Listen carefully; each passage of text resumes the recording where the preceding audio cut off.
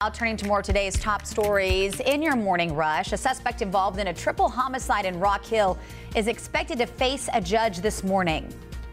Good Thursday morning. Today, a 17-year-old will be up for bond hearing after being charged with 2 counts of murder in a shooting that took the lives of 3 teens yesterday, a short distance from here, the Rock Hill Police Department. This all happened on Gist Road. Police say 2 teens walked up to a car, opening fire, killing one of the teens in the car. Another teen by the name of Mick Cohen actually returned fire, striking those 2 teens. Then he jumped out of the car, shot them again. Those 2 teens died.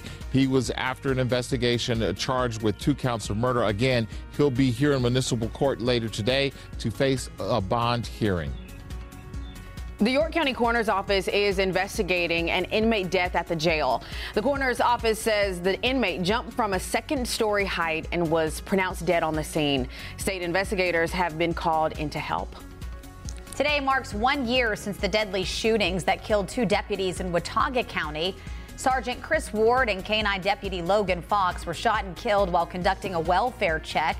That resulted in an hours-long standoff with a barricaded suspect.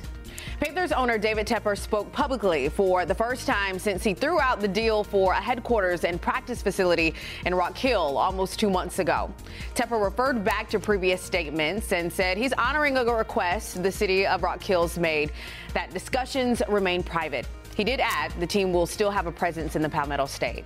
An important lesson this morning from a man in Mooresville who spotted a skimmer just moments before fueling up his car. Luckily, Eric Baxter was able to catch the device in time.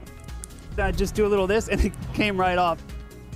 Oftentimes, the skimmers aren't always obvious. Baxter says a simple step can help stop the difference. So far, there have been no reports of anyone whose money or credit card information was stolen through the skimmer.